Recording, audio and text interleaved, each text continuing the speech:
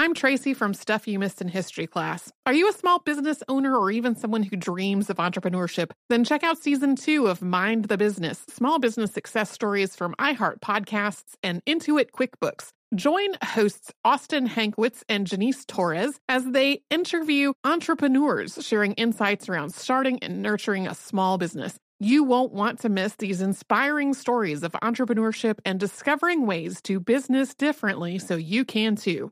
Looking to part ways with complicated, expensive, and uncertain shipping? Then give your business the edge it needs with USPS Ground Advantage shipping from the United States Postal Service. Keep everything simple with clear upfront pricing and no unexpected surcharges. Keep things affordable with some of the lowest prices out there. And keep it all reliable with on-time ground shipments. It's time to turn shipping to your advantage. Learn how at USPS.com/advantage. USPS Ground Advantage. Simple, affordable, reliable. Planning your next trip? Choice Hotels' family of 22 brands has over 7,400 locations and the perfect hotel for any traveler you want to be. Like a Cambria Hotel, serving up locally inspired craft cocktails for all my folks who maybe want to meet up and talk about Mad Royals. Check into a Radisson Hotel with flexible workspaces for you strivers who listen during business travel. Or a Comfort Hotel with free hot breakfast, family-friendly pools, and big spacious rooms for the parents who listen with their kids and need a little retreat. What are you waiting for? Join Choice Privileges and start earning points toward your next stay. Find a stay for any you when you book direct at choicehotels.com, where travels come true. When you think about the future, what kind of technology do you envision? Whatever the future holds, artificial intelligence will undoubtedly be at the heart of it all. Join Graham Class as he hosts Season 2 of Technically Speaking, an Intel podcast, and hear from the minds transforming healthcare, retail, entertainment, personal computing, and more with the help of AI. Tune in every other Tuesday and explore the latest technology that's changing our world today and creating a more accessible tomorrow. Listen to Technically Speaking, an Intel podcast on the iHeartRadio app, Apple Podcasts, or wherever you get your podcasts. Welcome to Stuff You Missed in History class from HowStuffWorks.com.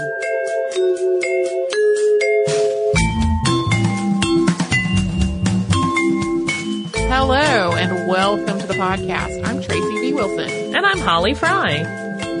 So back in about February of last year, we tackled 6 topics in one episode, and they were all things that people had asked us to talk about. But for one reason or another, we couldn't really make a whole standalone episode out of each of them.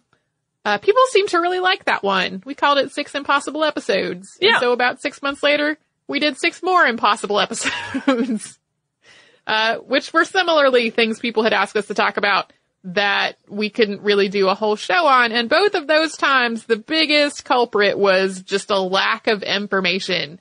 Either there's not a lot actually known about what was being requested, or not a lot of information available to us, or in some cases just not quite enough to make a whole 30-minute story out of. So people seem to like that one too. And if we follow that basic 6 months or so pattern, we're basically a little bit overdue for another 6 impossible episodes. So we're doing one today. And today's has a little bit of a different theme. These are all subjects people have asked us to talk about, and they are impossible not just for an overall lack of information, although that is sometimes true, but also because the events and the people themselves, or the reason that the people have asked us to talk about it, might not ever have actually happened.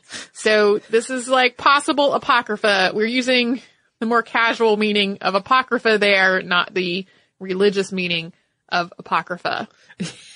Yeah, in some of these cases, there's lots of information, but none of it is corroborated. Right. Yeah. And in some cases, we are going to talk about one thing that actually really did for sure happen. But the reason that people ask us to talk about it did not happen. First up, we're going to talk about the Battle of Caransebes. We don't know 100% if we are accurate on that pronunciation, but that is the way it was heard in research. So this shows up on a lot of lists of weird military history or most absurd battles ever fought.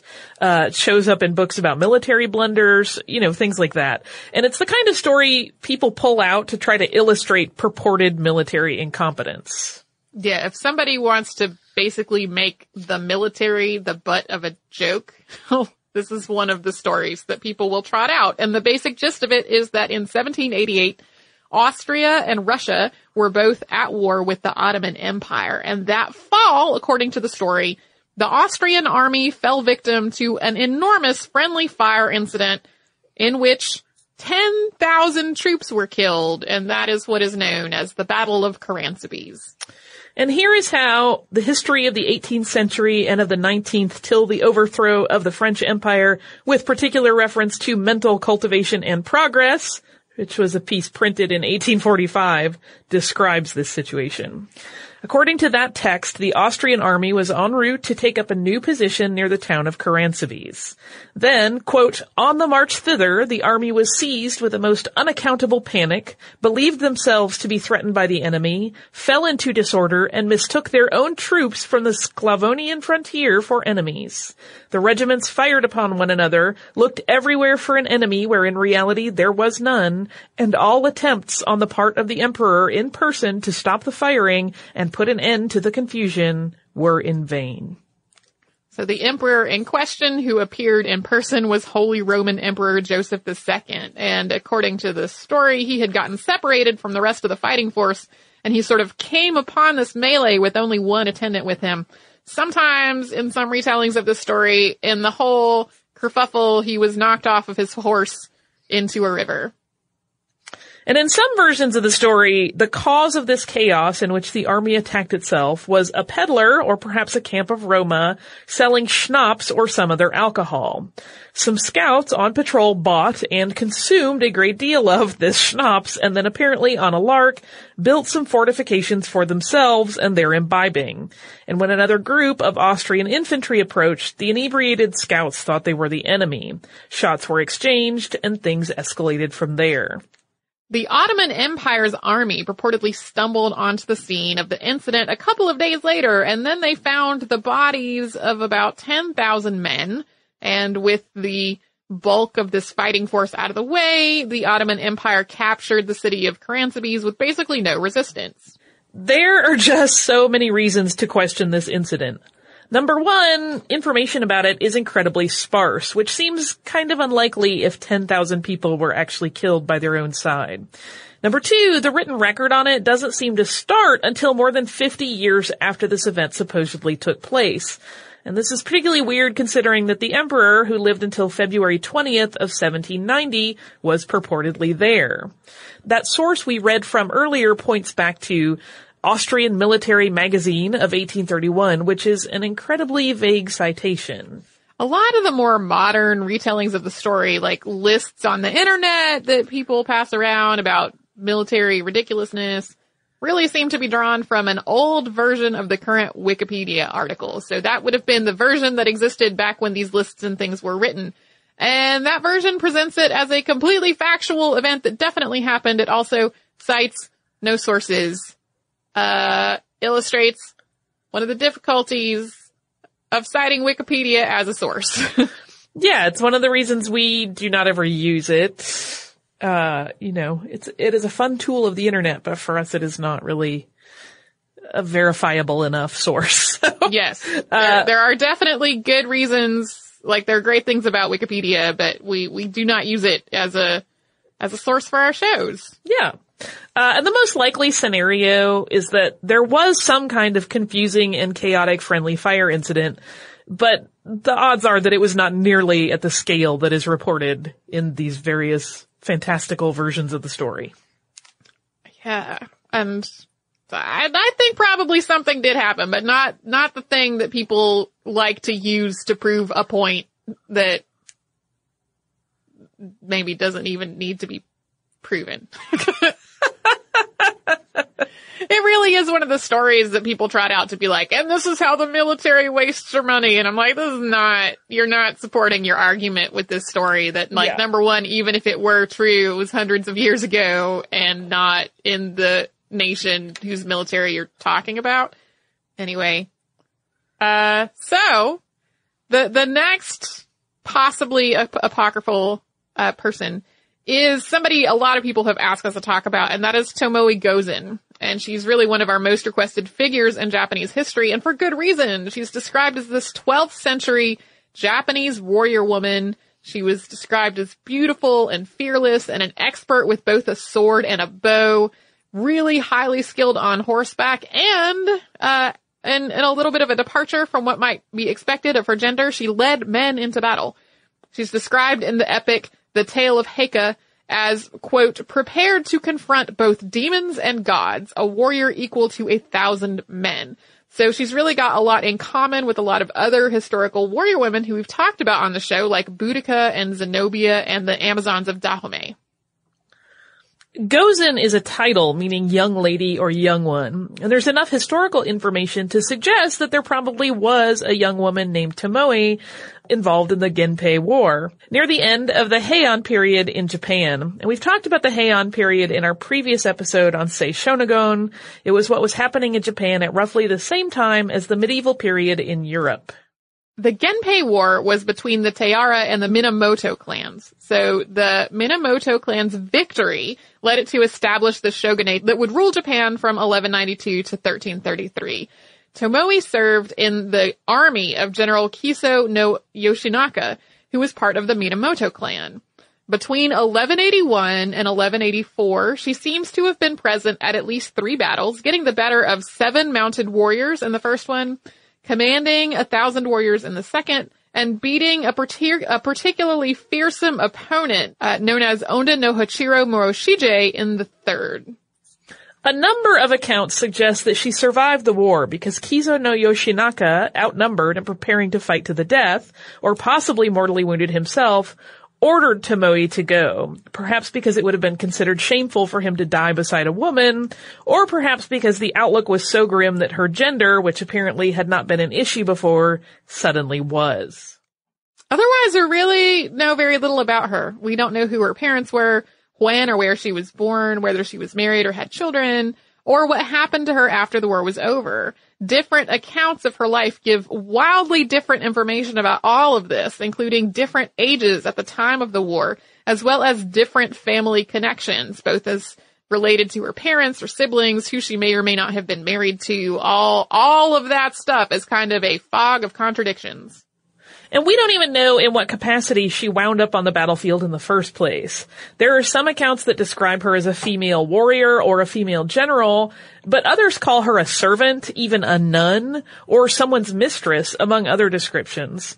A lot of the sources that describe all these details are from later on in Japanese history, and many of them are definitely fictitious, or at least embellished versions of the truth.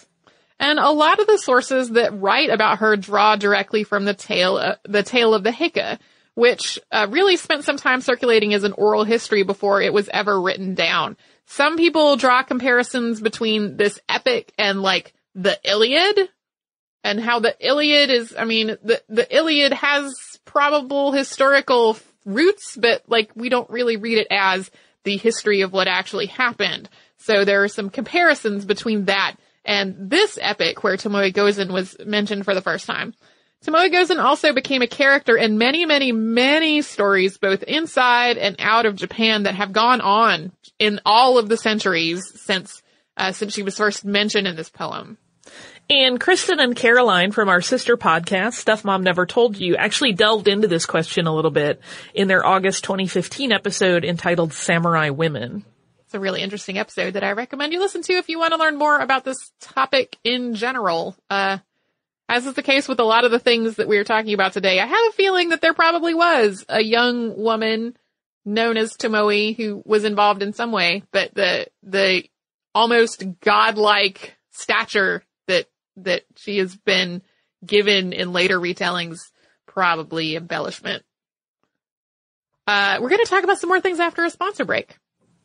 That sounds great. Including a really creepy thing that people ask us about every Halloween. That I love. Yes.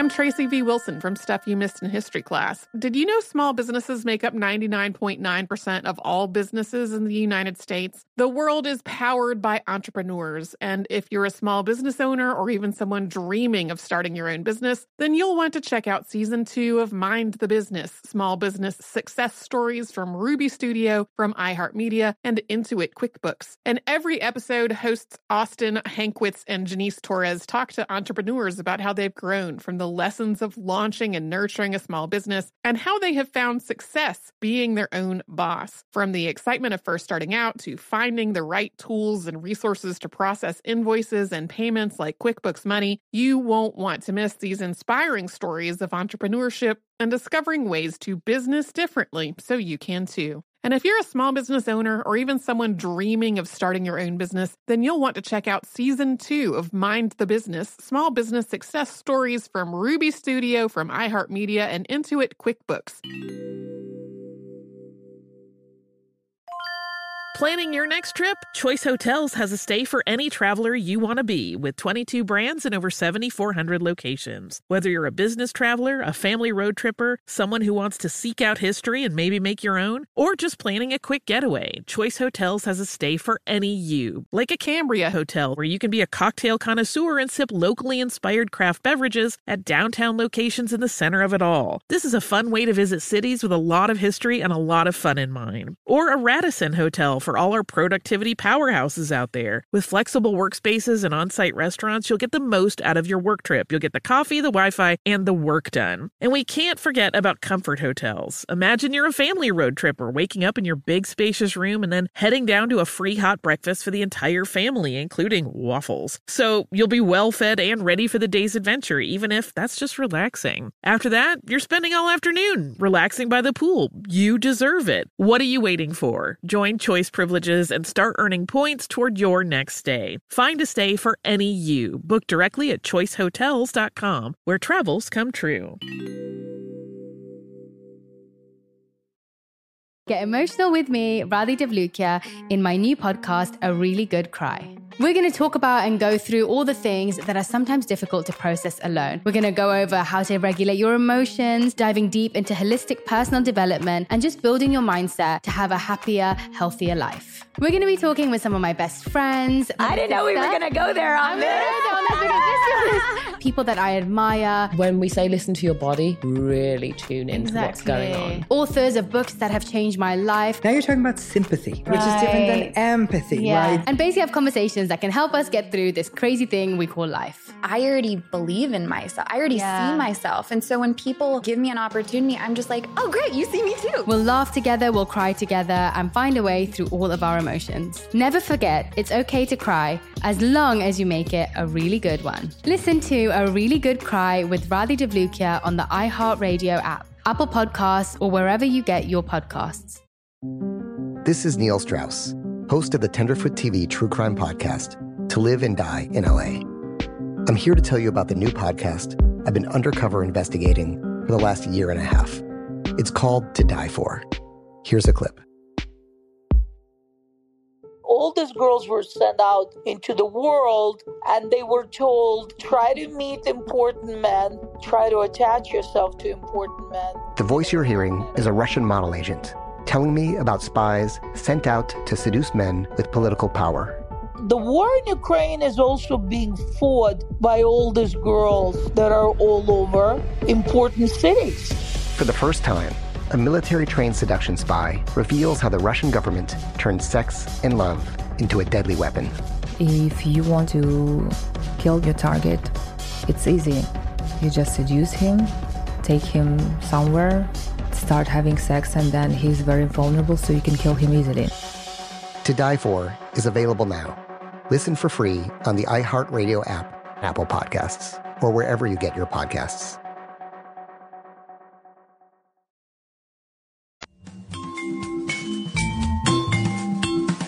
So, we get a lot of requests to talk about the terrifying cannibal Sawney Bean, especially around Halloween. I was sure the people in Scotland would probably say that differently, but then I watched videos of Scottish people talking about it, and they all said Sawney Bean. So, Sawney Bean is a really famous figure in Scotland, and according to the lore, Sawney Bean, more properly known as Alexander Bean, and his wife abandoned their home in East Lothian. They wound up living in a cave on the coast of Scotland, and there they turned to a life of cannibalism. They murdered travelers on a nearby road, then took them back to the cave, cooked them, and ate them. And in a maneuver that sounds like something out of that super wonderful but also terrifying X-Files episode with the Peacock family, Sawney Bean and his wife, Black Agnes Douglas, had children, and their children intermarried among one another, forming an incestuous cannibal clan that terrorized the neighboring region for at least 25 years. Supposedly, this all played out sometime in the 15th century, and when the king heard that people were going missing, thanks to somebody who actually escaped Sawney Bean's clutches, he sent soldiers to capture the whole group of them. The women and the children were put to death first by being burned at the stake, while the men were forced to watch, and then the men were themselves hanged. And this story is really entrenched in Scottish folklore, especially in the southwestern part of the country around Ayrshire, where it allegedly all took place. And there are even tours to Sawney Bean's supposed cave for tourists and the fans of the grizzly. But there's no evidence that any of this ever happened. There's no archaeological evidence of a family living in a cave and cooking and eating other people there. There are no royal records of a manhunt followed by a mass execution. There are no records of survivors saying their families had fallen victim to cannibals on the road in that part of Scotland. And even though it all supposedly happened around the 15th century, the first mention of it in writing didn't come along until 1734 in a book called, quote, The Lives and Actions of the Most Famous Highwaymen, which was printed in London under a pseudonym. Not really sure who originally wrote it. There are a few undated chapbooks that may have come out before 1734, but they definitely do not date all the way back to the 15th or even 16th centuries by any stretch. They are a lot more recent than that. It's certainly possible that there was a cannibalistic murderer in southeastern Scotland sometime around the 15th century, and that this became the basis for the Sawney Bean legend. But given how many of the first written accounts of it were penned and published in England, it is actually a lot more likely that somebody made it up to portray Scotland as a dangerous, inbred place, just loaded with depraved killers. This may not have even been intentional. This extremely macabre story may have just captured the imaginations of writers who already thought that Scotland was not really a good place to visit. This all kind of makes the fact that Sawney Bean has become a source of tourism dollars in Scotland today kind of a cool turnabout. It's like it was originally mentioned either to implicitly or explicitly paint Scotland as a dangerous place. Not so much anymore. Even if there wasn't a Sawney Bean or someone sort of like him living in Scotland in the 15th century, this story has been around at least since the 18th century, so it does have kind of a history of its own.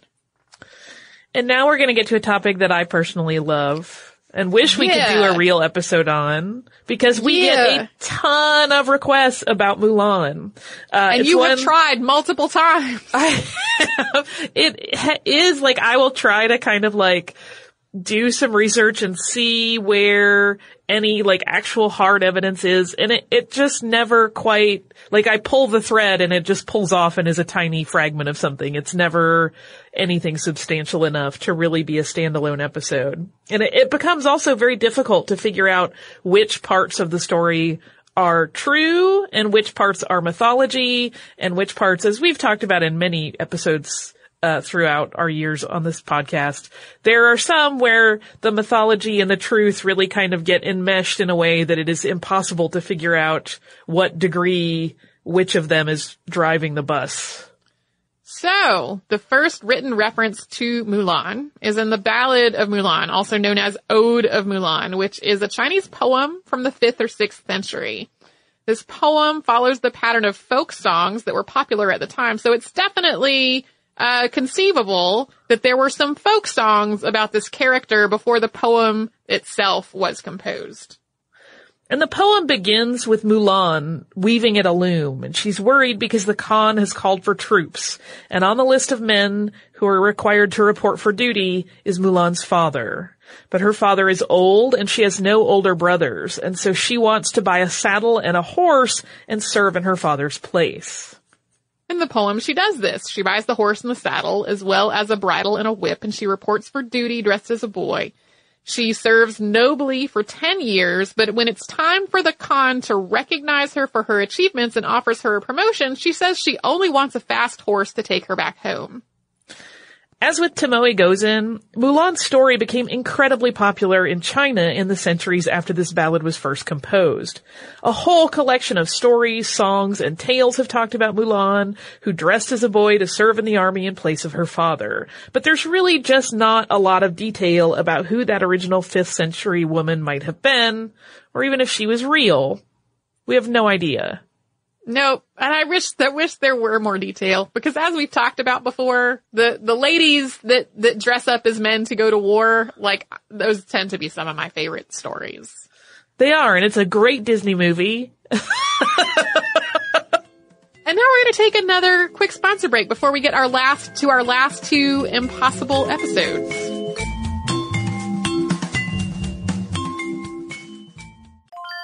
I'm Tracy V. Wilson from Stuff You Missed in History Class. Did you know small businesses make up 99.9% of all businesses in the United States? The world is powered by entrepreneurs, and if you're a small business owner or even someone dreaming of starting your own business, then you'll want to check out Season 2 of Mind the Business, small business success stories from Ruby Studio, from iHeartMedia, and Intuit QuickBooks. And every episode, hosts Austin Hankwitz and Janice Torres talk to entrepreneurs about how they've grown from the lessons of launching and nurturing a small business and how they have found success being their own boss. From the excitement of first starting out to finding the right tools and resources to process invoices and payments like QuickBooks Money, you won't want to miss these inspiring stories of entrepreneurship and discovering ways to business differently so you can too. And if you're a small business owner or even someone dreaming of starting your own business, then you'll want to check out Season 2 of Mind the Business, small business success stories from Ruby Studio, from iHeartMedia, and Intuit QuickBooks.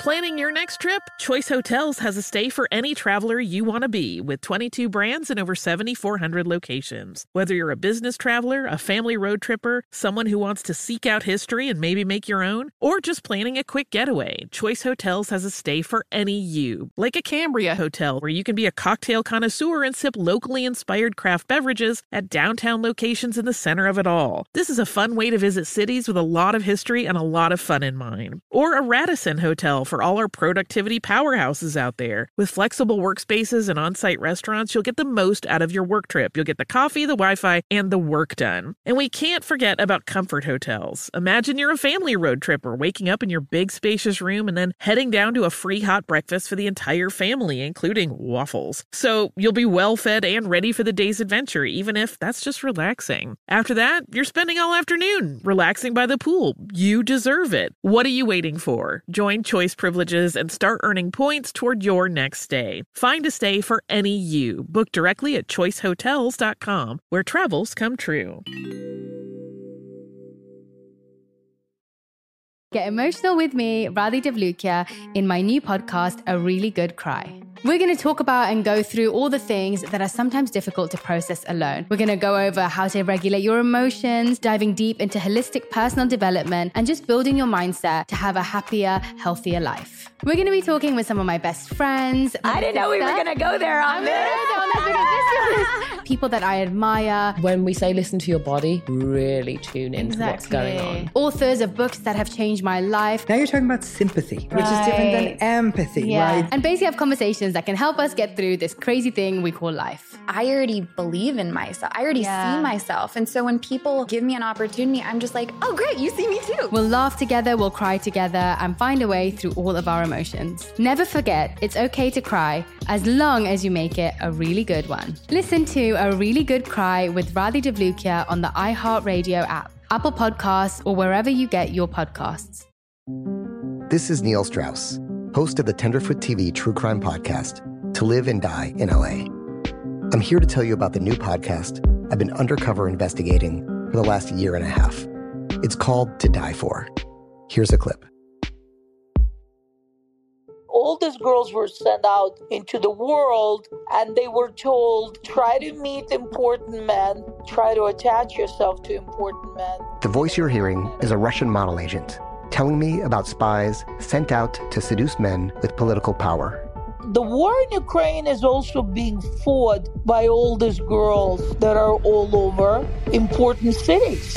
For the first time, a military-trained seduction spy reveals how the Russian government turned sex and love into a deadly weapon. If you want to kill your target, it's easy. You just seduce him, take him somewhere, start having sex, and then he's very vulnerable, so you can kill him easily. To Die For is available now. Listen for free on the iHeartRadio app, Apple Podcasts, or wherever you get your podcasts.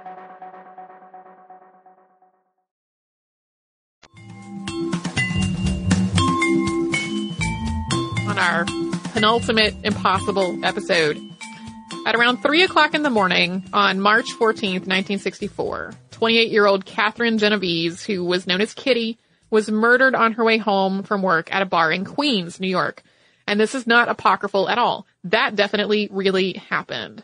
She fought back against her assailant for about 40 minutes, during which time she was stabbed repeatedly and she was eventually raped.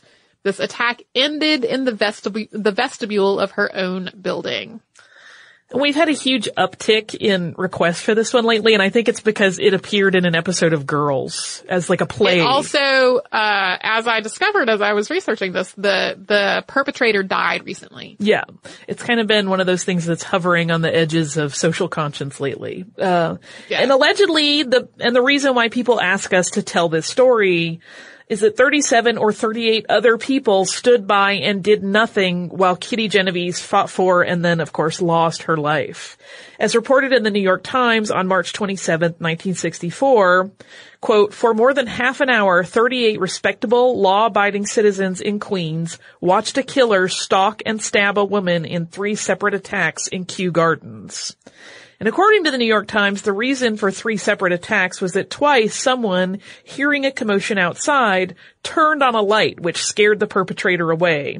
And according to that same New York Times article, it was only when the ambulance came that people actually came out of their homes. Winston Mosley, who was captured a few days later during a burglary, confessed to the crime, as well as the murders and sexual assaults of 2 other women in New York. He was ultimately tried only for his crimes against Genovese, for which he was convicted after a second trial. The first one actually ended up in a hung jury. As we noted a moment ago, he spent almost 52 years in prison, and he died in April of 2016 at the age of 81. Back in the 1960s, this murder led to a lot of research and discussion about whether ordinary citizens are morally or legally obligated to report crimes. And it also led to a lot of research into the bystander effect. So this is the idea that people are less likely to help when there are other people around. Basically, they think that one of those other people has already taken care of the situation. And the bystander effect, also known as the diffusion of responsibility, is also a real thing, just as this murder was a very real thing. Yeah. I know I personally have been, say, driving down a busy highway and I see someone trying to change a car by the side of the road. Like, people are a lot less likely to stop if there are lots of people on the highway than if it's fairly deserted and you're thinking that person might not get help from someone else. Like, this is a real phenomenon that definitely exists. Oh, yeah. The case also spawned a number of places to start adopting Good Samaritan laws, and it was one of the factors that led to the adoption of 911 as an emergency number.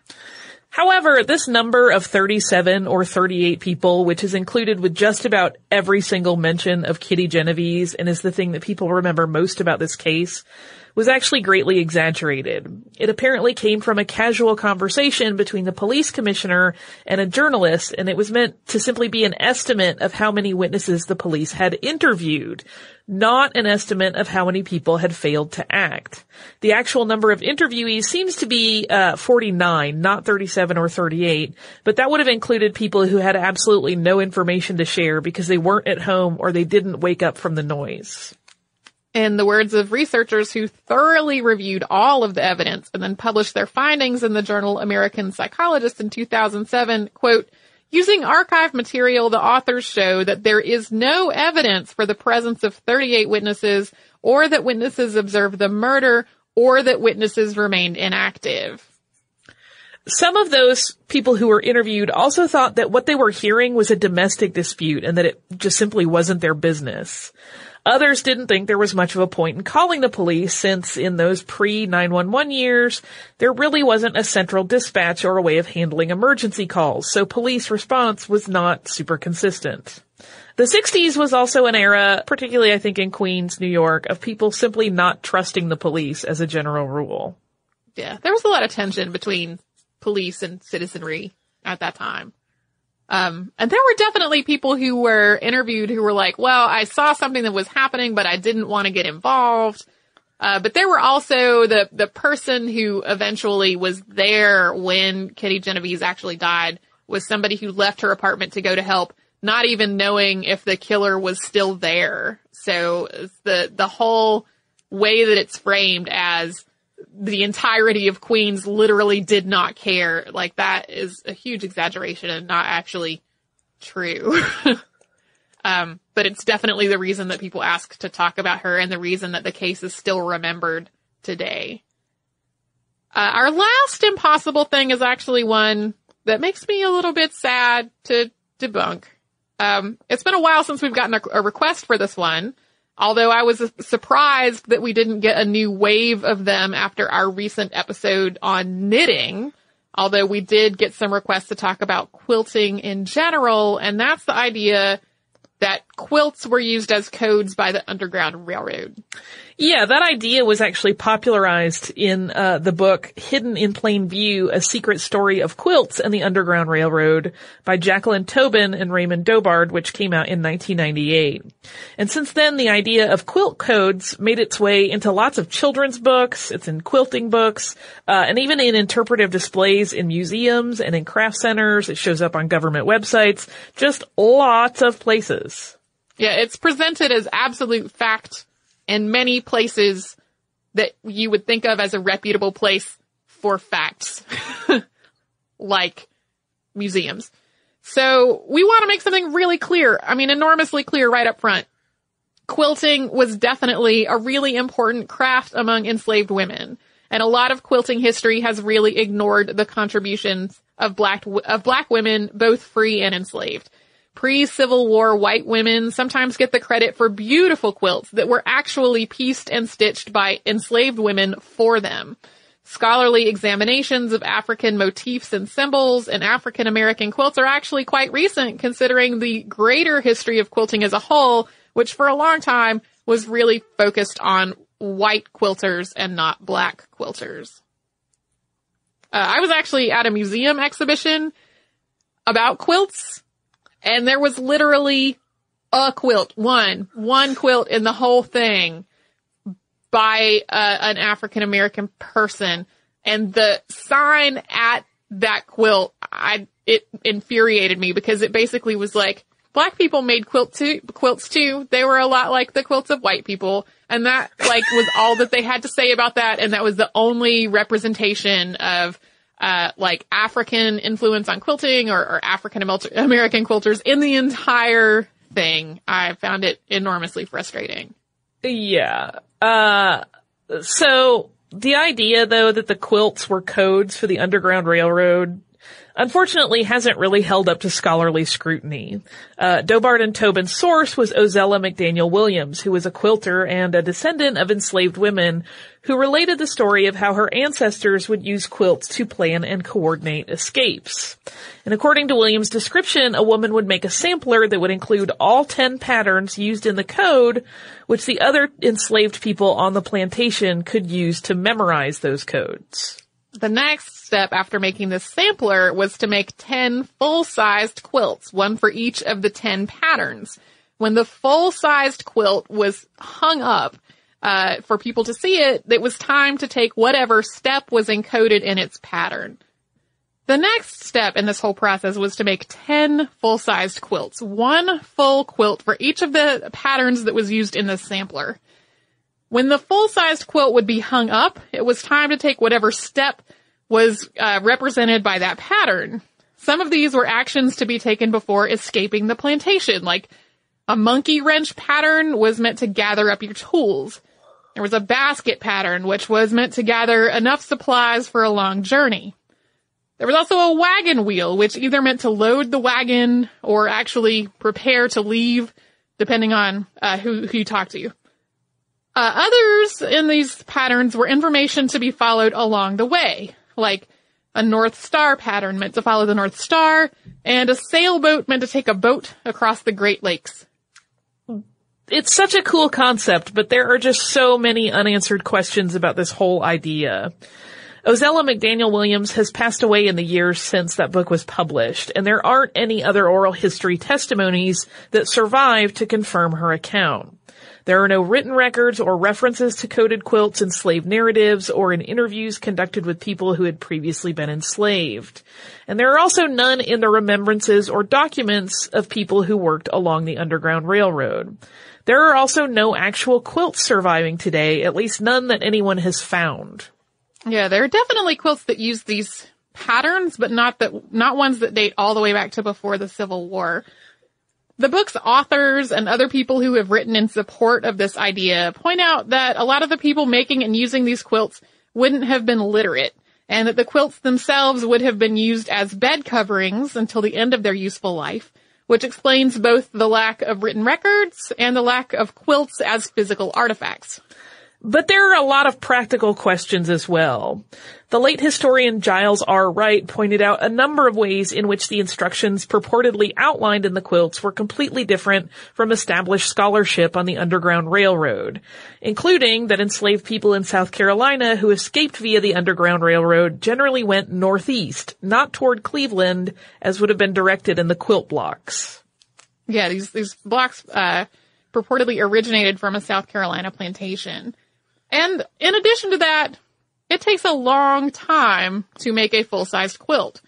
And this system purportedly required 10 full-sized quilts plus the sampler, which really would have been a huge and time-consuming undertaking, even if a plantation's enslaved women essentially held quilting bees after their other work was done. This really seems like an extraordinary and kind of convoluted and counterproductive amount of time and effort to put toward documenting very simple instructions like gather your tools and load up the wagons. In a 2007 Time magazine article, Tobin said, quote, "It's frustrating to be attacked and not allowed to celebrate this amazing oral story of one family's experience.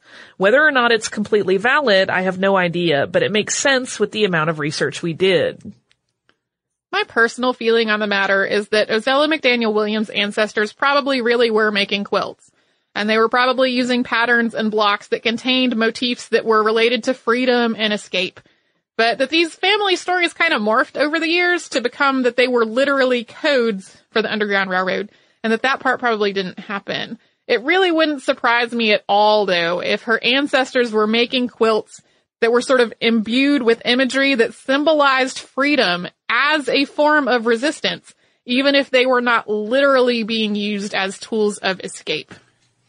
Yeah, it's one of those things where probably the details have morphed a little over time and gotten a little fuzzy and taken on different meanings than their original reality. Yeah, it sort of ties to the idea that like most of the enslaved people and possibly all of the enslaved people on the plantation would not have known how to read, which is why visual symbols were used. But that is like, I cannot think of a visual symbol that would have taken longer to make before displaying to people, right?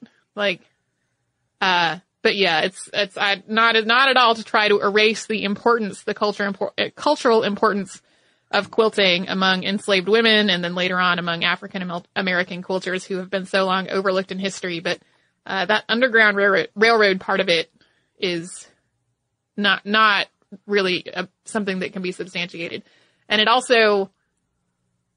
A lot of folks have very romanticized ideas about the Underground Railroad, and the idea that very pretty things like quilts and songs were a big part specifically of the Underground Railroad sort of ties to that feel-good aspect of the Underground Railroad when obviously songs it's and a great quilts. Story to buy into. Yeah. I mean... Yeah, it's like singing and quilting, both very culturally important. But a lot of the songs that people have said were used by the Underground Railroad to spread codes are much more recent than that time also. So it sort of gives this shine to the Underground Railroad, that makes the whole story like the more palatable aspect of slavery, which, I think it's important to have stories that are accessible to children, but a lot of adults also think that the Underground Railroad was sort of a dangerous but ultimately happy experience. Right. Well, along the way. And my thing with any of those, whether it's related to something like the Underground Railroad or anything, is that because there are people who will be like, why do you want to attack that? It's a great story. But when you give credence to things that didn't happen, you're robbing the actual story of its place in history. Yeah. I read a really interesting paper while I was researching this that was about children's literature that has drawn from this whole quilt idea, and how this literature for children,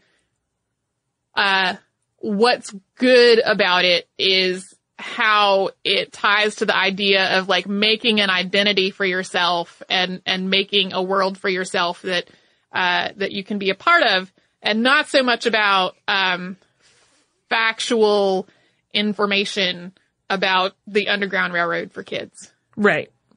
Now that we've covered lots of things that may or may not have happened or didn't happen the way that people have always been told they did, do you have some listener mail that really and for true happened? It really did. It really and for true happened. It is about an episode that you did the research for, but about a comment that I made during the episode, and it's from Orla. And it is response to the fact that when we were talking about carbon fiber knitting needles, which I think was actually in a listener mail about our knitting episode, I was like, why would you need that? That seems a little excessive. And so Orla writes to say, I was listening to your listener mail segment and you were wondering about the reason for carbon fiber knitting needles. There are 4 main materials for knitting needles these days. Wood, often bamboo for the less expensive versions. Metal, acrylic, which is just becoming popular over the last few years, and carbon fiber. Depending on what you are working, knitting needles can get very small. For example, 0000 needles are 1.0 millimeters. And according to Wikipedia, the smallest size is 000000, which is 0.7 millimeters. If you're using wood or acrylic needles, they can easily break from someone holding the needles too tightly or even just carrying them in your bag between knitting sessions. But metal needles are sometimes unpleasant to work with. They are my least favorite kind of needle because as I form the stitches, my needles rub against each other and I don't like the sound. Also, different needle materials of knitting needles work better with different types of yarn. Acrylic yarn tends to stick to acrylic needles, for example. Carbon fiber has the advantage of being very tough to break, even in the smallest sizes. It also isn't as sticky with acrylic yarns. However, they tend to be more expensive and either have very sharp points in the end or have a metal tip, which can sometimes cause a bump where the carbon and metal join. And then she writes to say that basically a lot of this boils down to personal preference. She's met a lot of people that have had a lot of different preferences in terms of their needle type. So thank you so much, Orla, for answering that question. I did definitely, when I learned that people were making knitting needles out of carbon fiber, was like, that seems like a little bit of overkill for a knitting needle material. So I am glad to have more information about that. If you would like to write to us about this or any other podcast, we're at historypodcast@howstuffworks.com. We're also on Facebook at facebook.com/missedinhistory and on Twitter at missedinhistory.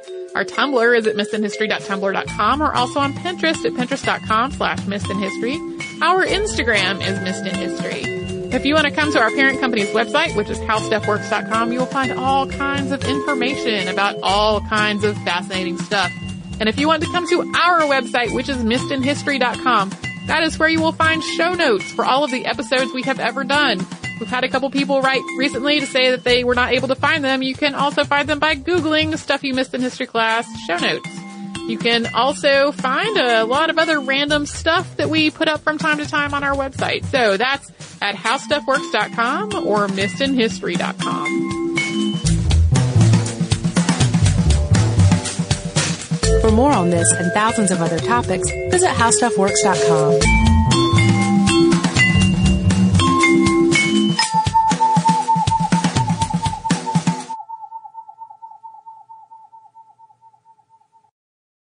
I am the ferryman. In the shadows of the afterlife, the Ferryman of Souls guides America's most influential spirits to their eternal rest. Where are you taking me? Are you death? This road is not on any map. How much for a ticket? All I ask for in payment is a tale. I don't know who got to Kennedy first. And the devastation those first bombs caused. I've never been to hell, but I know intimately the hymns of the damned. Binge this season of The Passage now. Listen on the iHeartRadio app, Apple Podcasts, or wherever you listen to podcasts.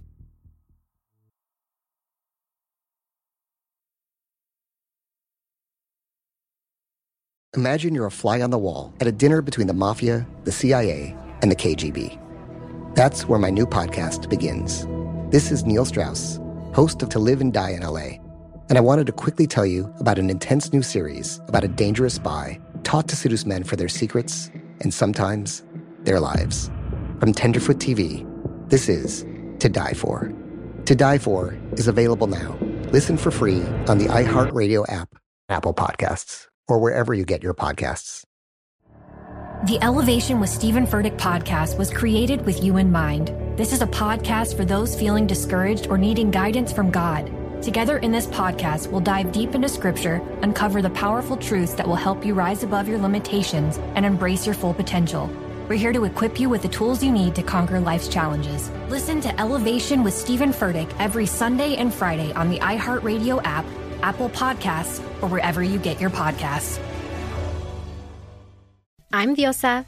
And I'm Mala. We're the creators of Locatora Radio, a radiophonic novela, which is a fancy way of saying a podcast. Welcome to Locatora Radio Season 9. Love at First Listen. This season, we're falling in love with podcasting all over again. With new segments, correspondence, and a new sound.